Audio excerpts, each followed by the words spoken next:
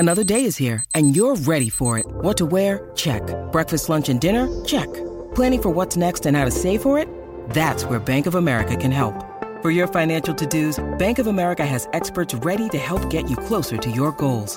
Get started at one of our local financial centers or 24/7 in our mobile banking app. Find a location near you at bankofamerica.com/talktous. What would you like the power to do?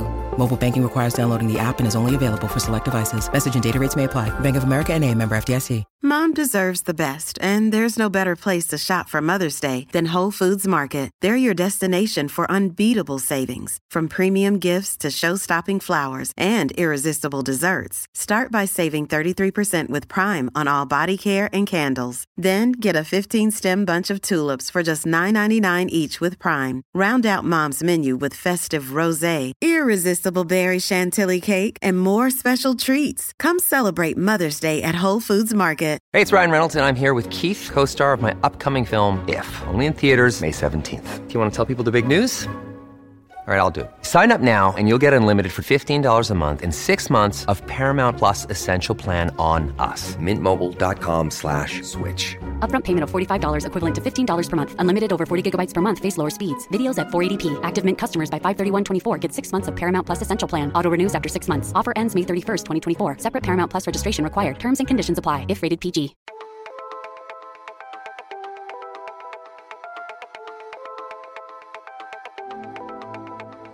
Just want to kick back on Seminole Rap.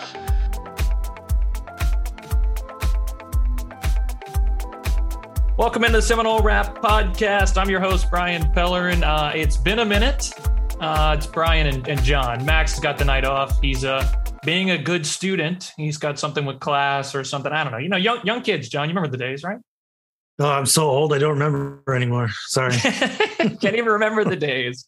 Oh, that's right. You're a resident, like 40-year-old, right? Oh, come on. I'm not that old. Okay. Close, right? 30. It doesn't really matter. Yeah. But it's been a minute. We promised to, I think our last episode was the Jamie Robinson interview, and we promised we're working on more. It's been a few weeks of kind of back and forth and hoping to string this one together for you. But today we're really excited. Special guest, athletic director, Michael Alford. Man, I tell you what, we've been working on trying to get this interview together. We think it's a fun one. We hope you really enjoy it. We're talking kind of a little bit of everything. It's a football game in Ireland. It's conference realignment. What does he need from the ACC to keep Florida State there? Does he hear from other conferences? You know, kind of what does that look like? John, you talked to him NIL and football. You know, we kind of tackled through a lot of things, and I think it's something people are going to want to hear, especially the culture around the athletic department, I think was one of the biggest topics we touch on. Yeah, absolutely. And you know, just again, very, very excited for this interview that, you know, he made the time for us. And yeah, we asked about everything. We got smoothie stories. We got everything. Yeah, it's a wide ranging interview, and I know it's weird because obviously we already recorded the interview before we taped this portion, but you know, we want to let you know that what we've got, right, and let you know what the next, I think it's 40 minutes of what we talked with them kind of entails. I think it's worth your time end to end. It's an interesting conversation, and we'll look into the guy who's in charge of everything Florida State athletics. He's scheduling the football games. What goes into that? It's an interesting dive into a lot of what's happening that we don't often see in the athletic department. And he really opens up the door and kind of lets us in. So without any further ado, let's go ahead and head over to that interview and bring in Michael Alford. Thank you so much for making time for us and being here with us. No, thank you guys. Y'all do great work. Appreciate all the support you give us, how you cover us. Y'all do an outstanding job with your articles. I really enjoy everything y'all do to support the Seminoles. Wow, and he even listens to the Seminole softball rap, he said. Wow, that's his favorite. Yeah, of course. Just a quick bio, I guess, for you. Hired in December 2021, so 15 months or so in the role. The football program, big step forward. Practice facility coming together. A new hire for the baseball program, changes soccer, women's basketball in your tenure. Lots going on. Where do you see this point? I don't know if we'll call it a progress report, but where do you see your biggest successes so far? Well, as I tell the president and everyone, hey, just get better every day. I ask our staff, when you go home, when you put your head on the pillow, did you get better today? Did you make the department better today? And it's those little incremental gains. And I'm going to tell you, I ask myself that every night. I have for many years. And sometimes the answer is no. And that's fine. But if you can get more yeses than nos, then you're getting better. But to answer your question, it's really just talking about the culture. I want to make sure that we're bringing in people within this organization that have truly people of high character that are surrounding and having an impact on our student athletes, and that we're servicing them, we're servicing our constituents, doing the little things that matter, that people notice, because I think that leads to big things. And it's one thing about putting together a vision, but it's also about the processes you put into place with that culture, with the staff, with your coaches, and the mindset that we're going to have this vision, but there's about 32 things that need to happen before we get there, and we're going to check them off one by one. So the biggest thing to answer your question I'm most proud of is just the work of the staff of accepting that, there's going to be change. There's going to be a different set of accountability. There's going to be a different set of standards. There's going to be a different vision, and that we're going to change some things that we're doing, but we're going to get it done together, and we're going to get it done with a smile on our face, and understanding that we're here to serve these student athletes and make sure they have a world-class experience. Yeah, that's fantastic. And so one thing that I want to ask you about that made the news recently was the scheduled game in Ireland. That's pretty fantastic and very, very exciting. So we're kind of curious, how does something like that, big like that come about, and what kind of things or benefits do you think it's going to bring to the program? Well, I've been working on that for a while. I have a great relationship with John Anthony, who is one of the founders of that game, who puts it on, who was at the press conference. And just working with him, and he approached me, and we were at an event, and he said, "Hey, would you ever consider it?" And I said, "Of course, but it's got to work out. It's got to be certain parameters in place. I'm not going to give up a home game, one. And I'm not going to look at a neutral game that takes away a home game. So, we have an obligation to this community to make sure that we're doing our part to the restaurants and the hotels and everything else in this community, because we represent $100 million annually to Tallahassee and Leon County in the 6-7 football games that we put on. So we have an obligation to be great community partners. But talking to him about this game and that opportunity, and we continued talks, and John said, let me come back to you. Let's look at your away game schedule, and let's look at and talk to some folks. He went to work, I went to work, and it worked out that we were able to secure this game in Ireland with Georgia Tech in 2024. And I think it's a great opportunity for us. As you know, I constantly look into, one, how do we grow our brand? But two, how do we strategically put games in place that's going to draw the biggest, highest ratings? And there is a strategic thoughts to that, some strategic conversations that take place well within years out, a year out, months out before those conversations take place. And it worked. And now not only do we get to be on primetime TV, there's some other things we're working on that should come to light that we'll be able to announce later regarding this game.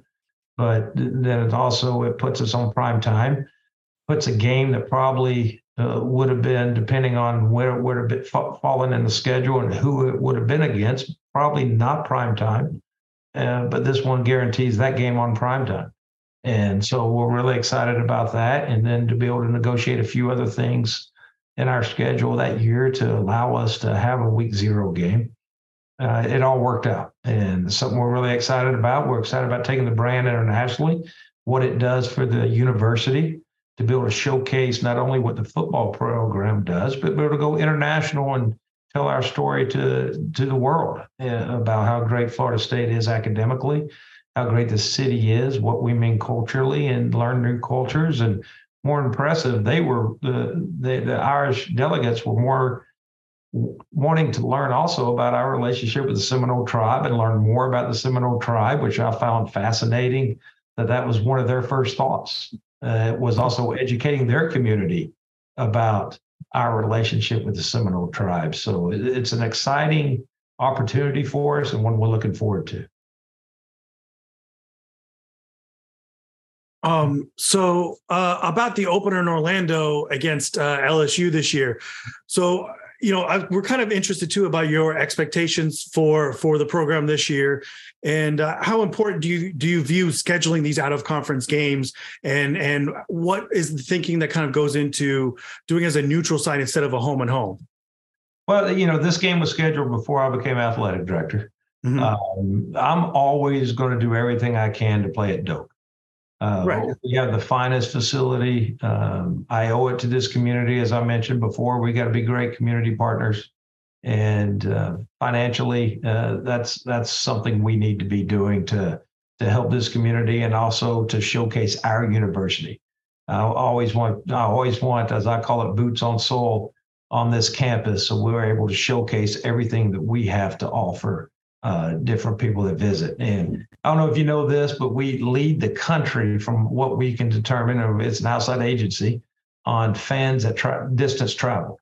60% of our fans travel over 3.5 hours on a Saturday game day or the weekend to attend games. I would have guessed Penn State if you would have told me, but I guess we lead. We did the study of who travels the farthest. The biggest percentage of people traveling the farthest is us.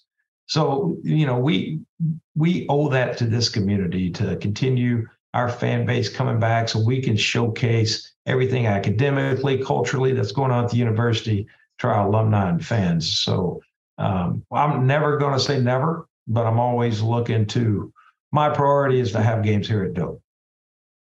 You mentioned the fans and the impact they have on this program that's unlike others, and the way it relates in TV viewership. You mentioned as well the prime time, the way that pulls viewers in.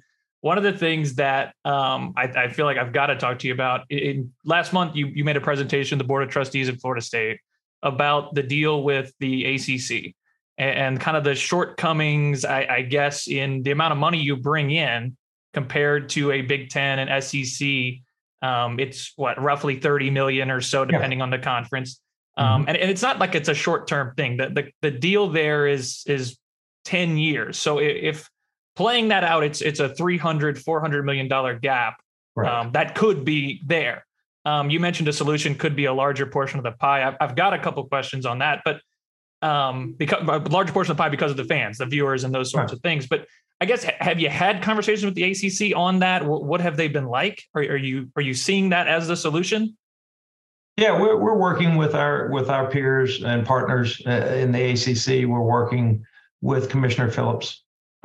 This is a discussion that's been going on. We understand, especially us at Florida State and a couple other institutions, really understand the commitment of that gap that's coming. It's a freight train that's barreling down the tracks, and we need to address it.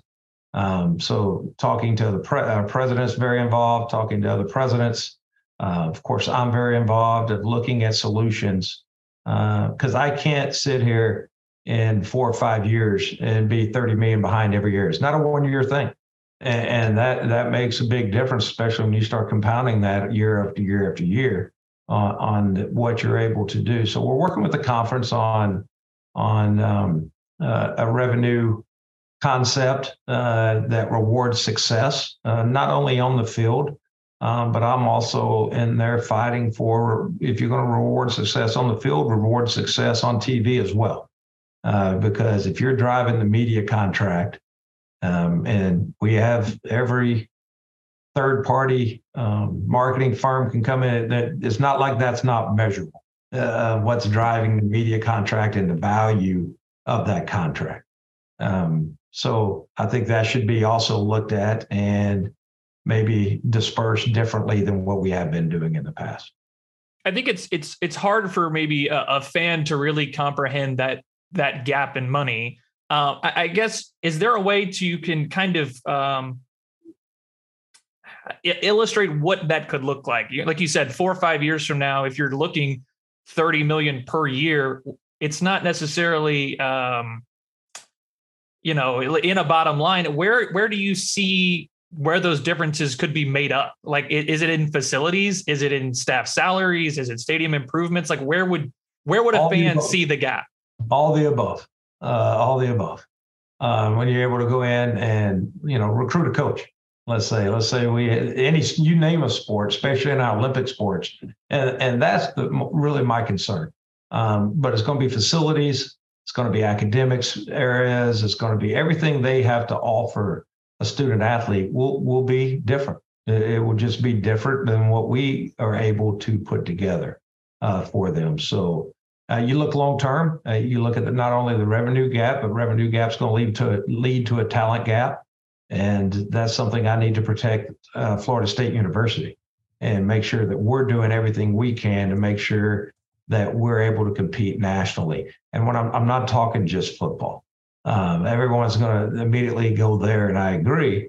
But, one thing that's great about our institution and the culture of our institution is we expect national championships across the board. We want to compete in everything we do. That's not the case for every Power 5 school. They pick and choose. That's not the case for the other two conferences that I'm talking about.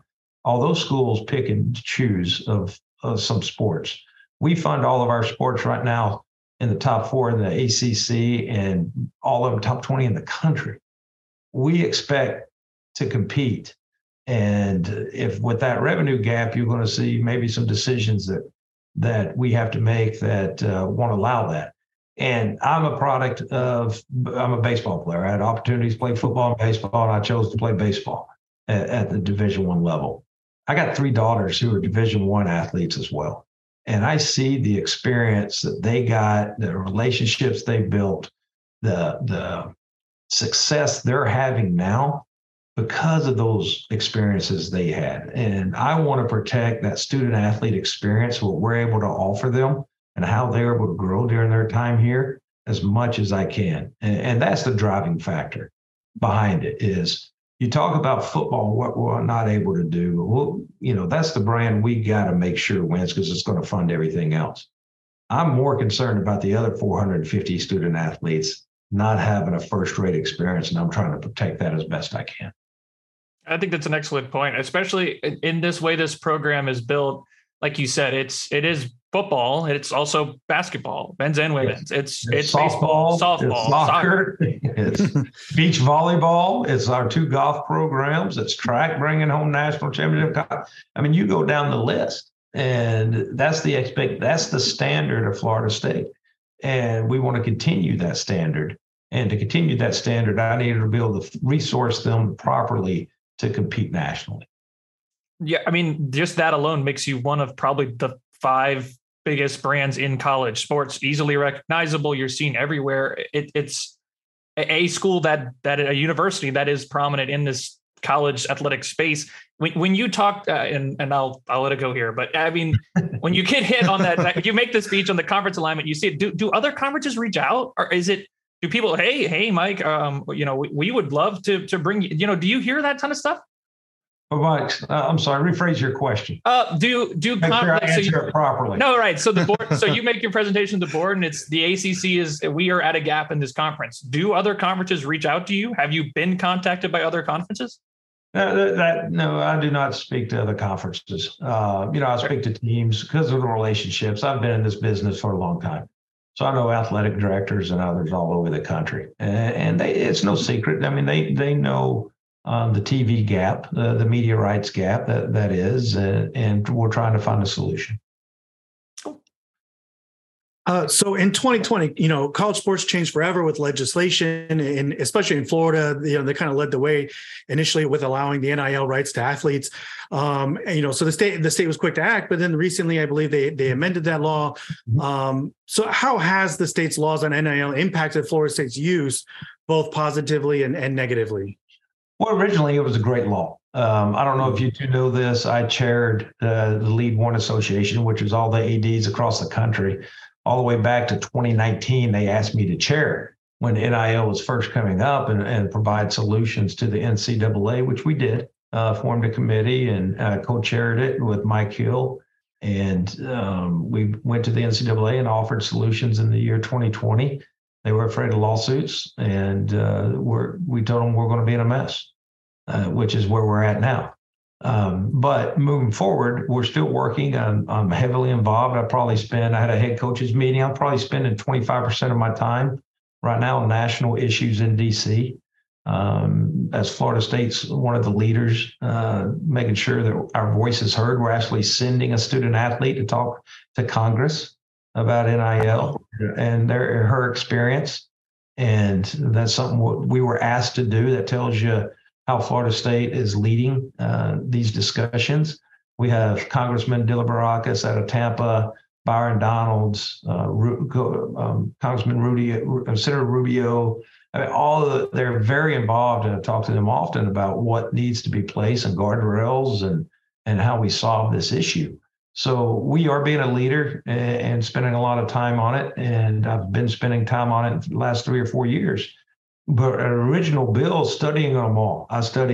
Being a co-chair of that, I studied every state law when they asked me to do it, I thought I'd spend an hour a week. I was spending 4 hours a night on it. For 3 years and studying and talking to various congressmen across the country that were writing bills and being an advocate and really understanding every law. California and Florida had the 2 best laws. Chip Lamarca did a great job with the original law. The issue was when the NCAA came out and said, well, if you don't have a state bill, then it's just wild, wild west. So now we had a state law already passed. So we were not able to do some of the things our peers were able to do that had no state law. Mm-hmm. And so working with Chip and some others and kind of rewriting that law, and it just got passed. What now allows us to do is at least have communication with our collectives, at least be able to talk to them. I'm never going to get involved in a negotiation of athlete A's deal with car company A. I'm not going to do that. I don't want to do that. I'm going to always use our platform to educate them on the laws, to educate them on taxes, to educate them on marketing rights, to inform them and educate them on how to grow their brand so they have more opportunities and how to do it the right way. That's our Apex program. That's what we do. We're constantly educating our student athletes, advising them on the agent selection they can make, but I'm not going to get involved in those negotiations. That's between them and whoever they're partnering with and representing. But we can at least have those conversations now, where previously we could not. And it's very important that we're at least now able to bring some of that in light of what's going on with our various student athletes and their NIL opportunities. Anytime NIL comes up, I feel like the conversation is about how programs and the businesses around them can handle the finances, and how can the laws and this. How have you seen it impact just the athletes? How do you see their lives different than before? I mean, obviously you said you don't broker deals, but when you're educating them, you see the way they're interacting with it compared to before. How have you seen it impact them? Well, and I'm all for it. I am 100% of them using our platform that we provide, these television games we negotiate to grow their brand. I mean, they're representing the Seminoles, and we're making sure they're on national TV and they have an opportunity to grow their brand where they do have these opportunities. And I'm 100% in favor of it. But you've seen we have a couple of female athletes that are doing just absolutely tremendous. And I'm not going to mention names. I have one female athlete who's making more now than she would be turning pro in her NIL space. So, kudos to her. And I tip her, and I high five her every time I see her, and I'm proud of her because she's doing it the right way. You see what Dylan Gibbons was able to do with his NIL opportunities, and stories like that are just what it was for. And we have some athletes who aren't on. Everybody goes to football and some of what we refer to as head count sports, but we have female student athletes on partial scholarships that are using their NIL opportunities to fund the rest of their scholarship, so that's not coming out of pocket. And that's what they're utilizing it for. And that's what it was designed to do. And that's what I'm proud to see, the character of our student athletes using their NIL opportunities the right way. And I think that's a direct correlation of the culture we have amongst our coaches, amongst our 20 programs in our department and our university. That's the type of character of young men and women that we have associated with our program and university. Excellent. Looking at the football program, John, you want to take it there? Yeah. So, coming off an amazing, sometimes a thrilling 10-win season, a lot of coaches got some extensions. Norvell, I believe, Alex Atkins got an extension. How do you believe that Norvell has been able to get things turned around so quickly from 2021? And because of that, do you think that maybe the football program is ahead of schedule? That's a great question. And quick answer is no.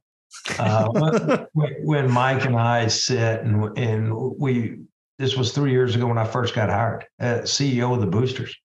He and I were in constant conversation about the program and what he needs to have success and how do I provide it, and what the role hadn't changed. And he and I are in constant communication daily, several times a day normally, about what the needs of the program and how he knows my role.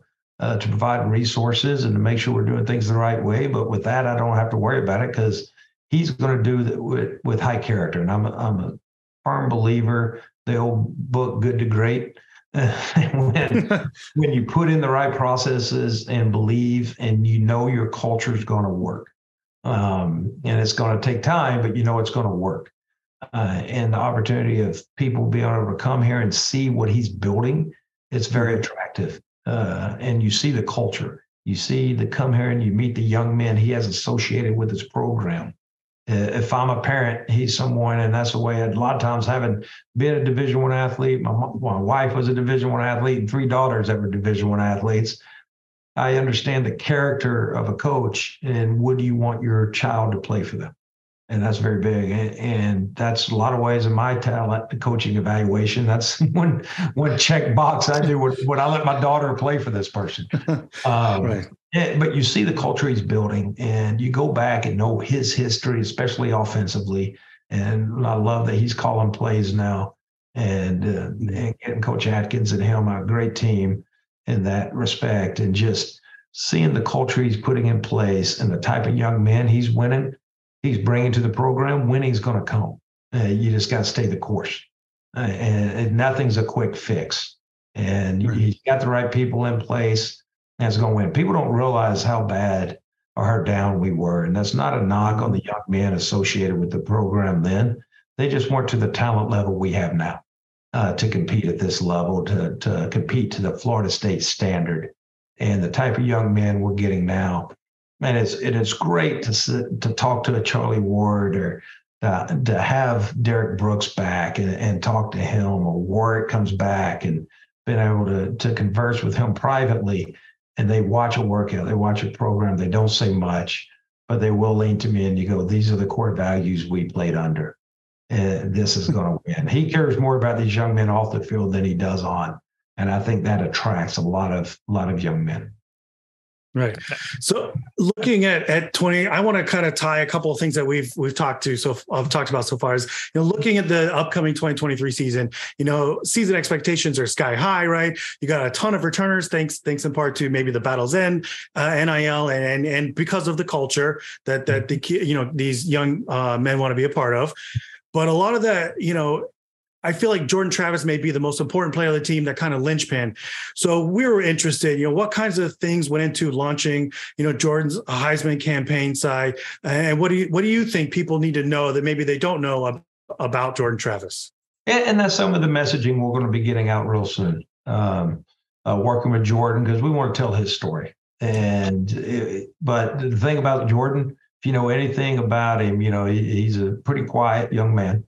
Comes from a great family background, and he's a guy that, and I tell this all the time, he drives a pickup truck, he has 4 fishing rods in the back, and if he has 30 minutes, he's going to be casting a line on a pond somewhere.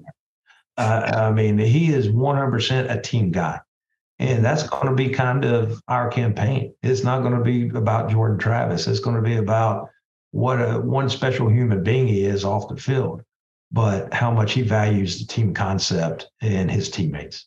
and he knows he wouldn't be getting the limelight. He's always going to push them forward when you talk to him. It's never going to be about him, but because he understands without them, Jordan Travis wouldn't be Jordan Travis and wouldn't be able to go out and do the things he's been able to accomplish. So, that's kind of going to be the campaign in itself, is making sure when people know his personality, but it's not going to be about him. It's going to be what a great team he has around him and how much that team supports him and everything he's able to accomplish. Yeah, it's funny. We talked to Jamie Robinson and the first word out of his mouth. We asked him about Jordan Travis, the quarterback, the leader, all the things. He was fishing was the first word out of his mouth. I'm sure he's fishing. Yeah. I'm sure he's fishing right now. He left practice and probably went. He had a couple minutes daylight left and he was going to cast somewhere. I want to be respectful of your time. We're about 30 minutes in here. I guess I'll just put it to you generally, as much as I want to go with the Seminole Softball Rap podcast that you can catch between Glenn Rhodes and Brian Peller now. We're only 2 episodes in, so I can't imagine, like my Joker. It was a joke. He doesn't really listen. But where else do you find interest in this athletic department? Where, what are the teams, the programs, maybe that people aren't quite looking at, maybe they are looking at, that someone really should know? What is it that a fan should look at and go, you know what, I really need to go check out the softball team, the baseball team's making stride, those sorts of things? All the above. One program that's going to win a natty real soon is Brooke Niles and beach volleyball. There hasn't been a school outside the West Coast win one. We've been runners up 3 times now. And she's got a great team, dynamic team this year. They're all going to return next year. So she's going to have the same group for the next 2 years.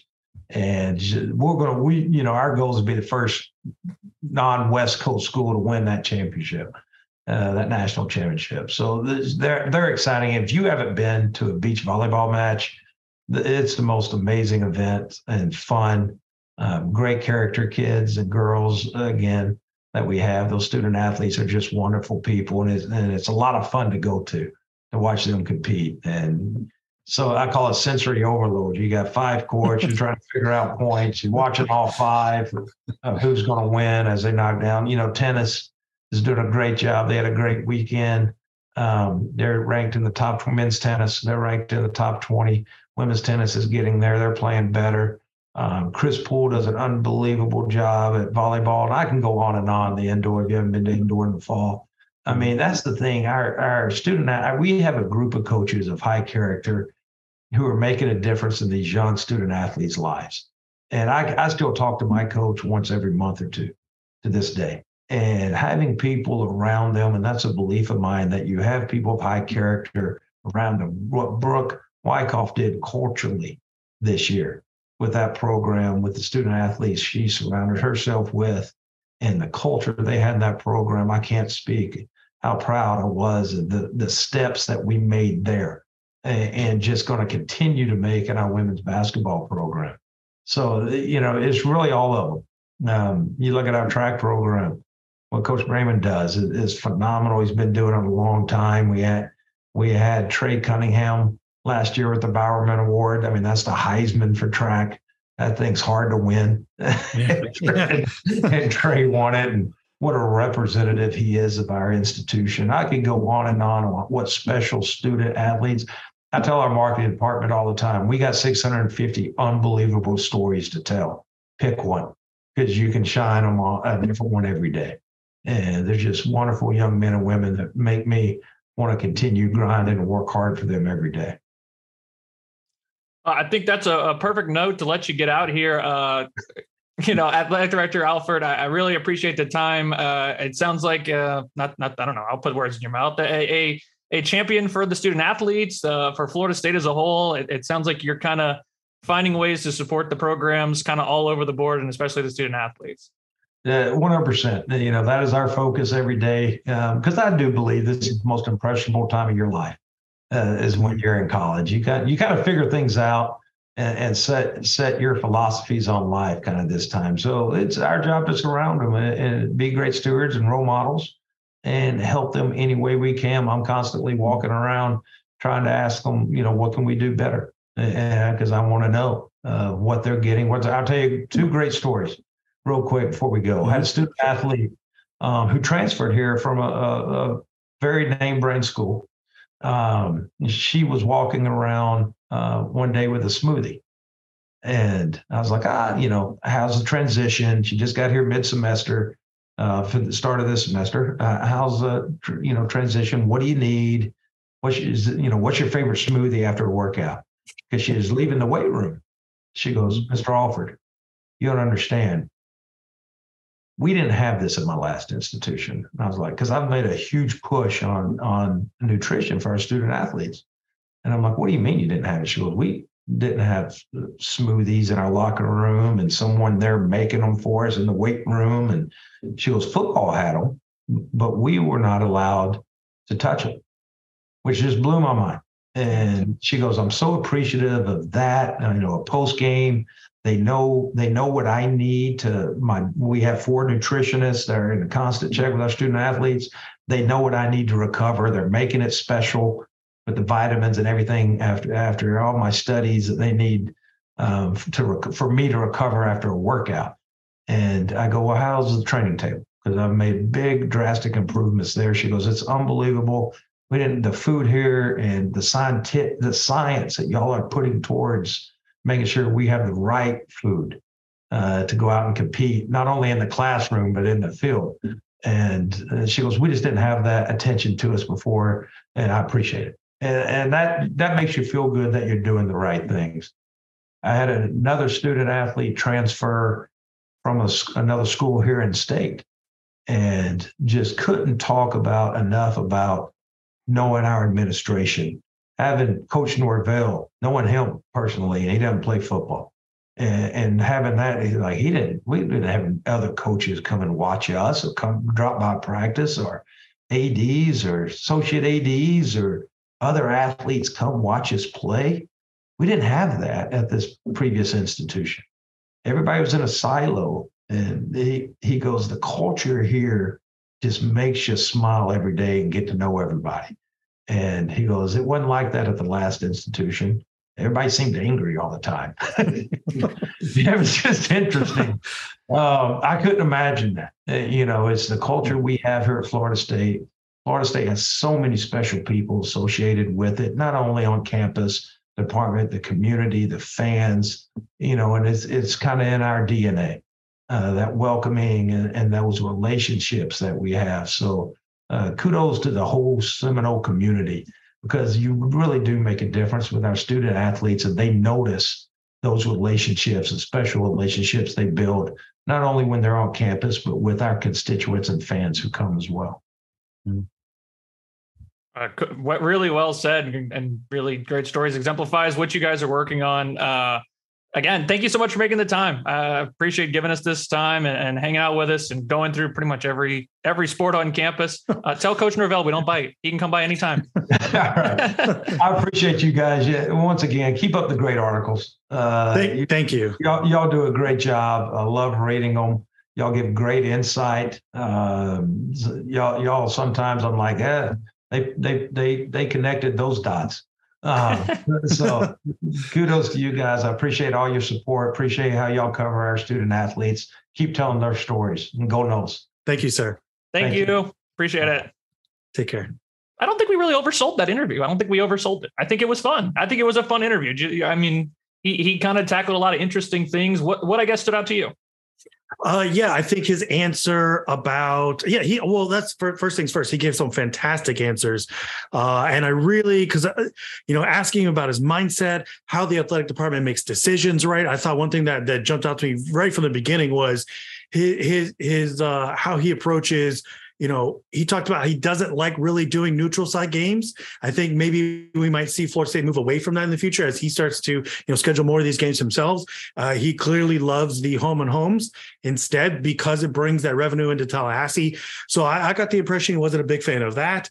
We touched on Florida State's national brand and how strong it is and how that affects, both NIL and how they do other things, right? And how they approach, they do have some weight behind them, right? So you talk about conference realignment and Florida State falling behind and, how he said too, and doing the game in Ireland with Georgia Tech, he wasn't going to give up a home game and all that kind of stuff. So I thought he made some really, really good points.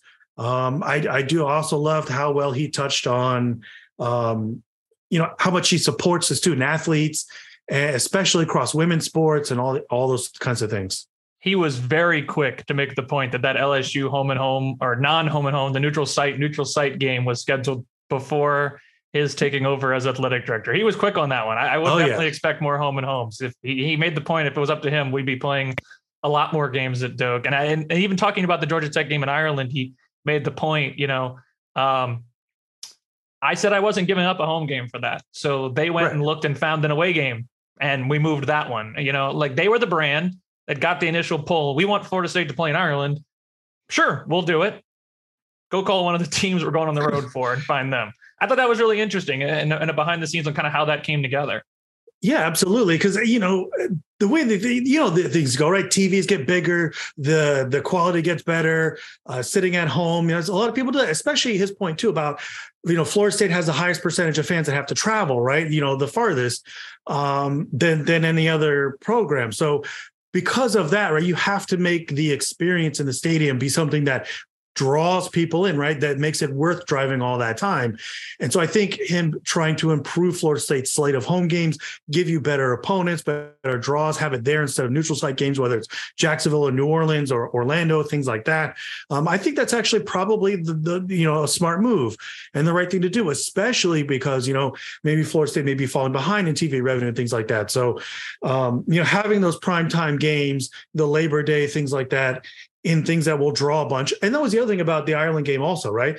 He didn't want it to be against a team or I think a matchup that was already going to be a primetime game. Why not do something like that that's special with a program like, not to disparage, our friends up north at Georgia Tech, but with a program like Georgia Tech, it's going to automatically be primetime. Use that for a game that may not normally draw those kinds of eyes to really maximize, what you're getting out of it. So I thought he made some really pretty incredible points that shed a lot of light on how he thinks and how he wants to move forward. I was trying to quickly look up while you were finishing your point there, how many times Florida State Georgia Tech's game have even been like a night game. I think last year it was a noon kick, if I remember correctly. So yeah, I mean, that's a great idea to go and take a game that's not going to be that later. Another thing I thought was super interesting was the conversation around conference realignment. We always talk about it in the idea of they're getting $30 million less dollars, right? They will start getting $30 million fewer dollars than these other schools. And I thought it was interesting to hear what that can mean, right? The where they're going to see it. You're going to have a harder time hiring coaches. You're going to have a harder time upgrading facilities and getting these athletes the right training equipment, the right nutrition, the right whatever they would need. I think it's a really important thing there. You did notice he really sidestepped the have you been contacted by other conferences? I mean, look, if I'm going to read between the lines, I mean, maybe it seems like the phone rang, right? I mean, I don't know, but but I think we all expect that. You can't imagine he comes out and says the ACC needs to give me more money and that the SEC wouldn't ring his phone, right? Or the Big Ten. Well, yeah, you don't really expect him to answer that question, although you have to ask it, right? Yeah, you have to ask. And I understand if someone was like, well, why did you even ask? You knew he wasn't going to answer. Well, because you have to ask. Maybe he says, yeah, the SEC, I mean, to be honest, and right. And if he's doing public relations and obviously that's what he's doing on the podcast, he's not here for the goodwill of talking to us, but which he may be, great. But, I mean, the idea of if he wanted it for leverage, if he felt he really wasn't getting anywhere with the ACC, he could just say, yeah, the SEC and Big Ten both called me and we've been talking with them. I mean, he could say that in theory if he wanted it for leverage. So, yeah, I mean, you might as well ask in case he gives you that kind of answer. My guess is, yes, he's heard from them. Yes, he's used it as leverage, but it appears him and some other ACC schools are making some headway there. And again, that's just trying to read between the lines. I don't want to put words in his mouth. That's not what he said. But, that kind of seems to be maybe what, the interesting part where he was like, we along with a few of our other institutions are leading some progress in making that happen. Right. Right. I mean, he definitely kind of confirmed something we already knew, which was that, Florida State's communication with other schools and programs in the ACC. I mean, we can have general ideas of who they are. Right? It's probably Clemson, probably North Carolina, maybe in, someone else, maybe Miami or something like that. I especially paid attention to what caught my attention, I guess, was I think how forceful. And I know listening at the podcast, you couldn't see Alford's face, but it really felt to me that he knew how serious and how forceful his answer was about, especially the way he pointed out how this affected $30 million per year compounds, right? 1 year, okay, it's a shortfall, whatever compared to other people, but it's 30 years the next year, and then the year after that, and the year after that, and 10 years down the road, like Brian pointed out in our question was, now you're looking at $300 million. That really adds up. And like you said, across the board, it is almost a life and death situation for Florida State, right? You have to do something. And right now at this particular moment, we didn't press the issue with him, but, Florida State's, hands are kind of tied right now. You only have, you're the big fish or maybe the biggest fish in the ACC conference, despite Clemson's recent success. And still right now your hands are a little bit tied, but you have to, how he looks forward to the future, and you have to be prepared for all of these different things. Like, talked about the Island game was in the works for a very long time. He's got to have these kinds of ideas brewing now, preparing for whenever maybe you do have an opportunity that presents itself where maybe you can leave. So I thought his answers, especially on the conference realignment, to your point, Brian, were just absolutely fantastic. Again, I don't want to read between the lines or put any words in his mouth, obviously, but he I already did it, so it's fine. Well, yeah, a little bit, but I regret it, but it's fine now. I mean, that was, what I was thinking as he said it. I was just like, okay, it sounds like him and some other, but yeah, go ahead. Well, yeah, right. I think what we can say safely is that, Florida State is obviously coordinating, or not coordinating, but talking to other schools, seeing if anyone feels maybe the same way that Florida State feels. And that, his answer about how Florida State feels was pretty forceful, and about how, they have to do something, right? Something has to be done. It is, whether it's unequal revenue sharing now or something down the road, it's just unsustainable the way it is now, right? And again, he talked about, training tables and nutrition for athletes, even, again, not revenue sharing sports, but even, women's volleyball or, soccer, all these other different programs that, Florida State wants to win and win big and support them. They require the money too, right? So right. It's not just football or just basketball. Yeah, and especially for an athletic department that is as well-rounded as Florida State is. I really liked his answers about student athletes, the way he seems to try to champion for them across the board, and just having small conversations with athletes across all the sports is just. It just seems like he cares, and I think if you're looking at the athletic director of your favorite school, your favorite team, I think that's kind of what you'd hope to have. So again, we really appreciate him taking the time. We appreciate you coming back and listening to the podcast. I know it doesn't feel great to go like 6 to 8 weeks without an episode, but like I said, basketball season kind of got in the way. We were supposed to do it. Women's basketball had the flight, and things kind of got pushed back a little bit. But we wanted to make sure this was a priority, and made sure we kind of made the time to get here and have this conversation to kind of give you this type of insight. As I mentioned at the end, we would love Mike Norvell. So, Coach, if you're listening, we would love to have you. We don't bite. See, we're very nice and we'll throw you a softball. We'll throw you softballs. It's fine. Not all softballs. I mean, eventually I'm going to say, have you been talking to the ACC? No, we're here. We'll take it. But, we are working on other fun interviews, and hopefully we'll continue to do that all off season. And, it feels like we got a fun football season. So we hope to fill up everything between now and then as fun as we can make it. Until then, listen to the Seminole softball rap. That's with Brian Pellerin and Gwen Rhodes. If you didn't need enough pub on that one. Also, don't forget to visit Tomahawk Nation and click and read on the articles, because that's what Michael Alford's doing. So you should do it too. I think Perry's going to cut that. I don't think. Yeah, whatever. Yeah. It's fine. Yeah. But yeah, thanks for listening. We're out. That's a wrap, right?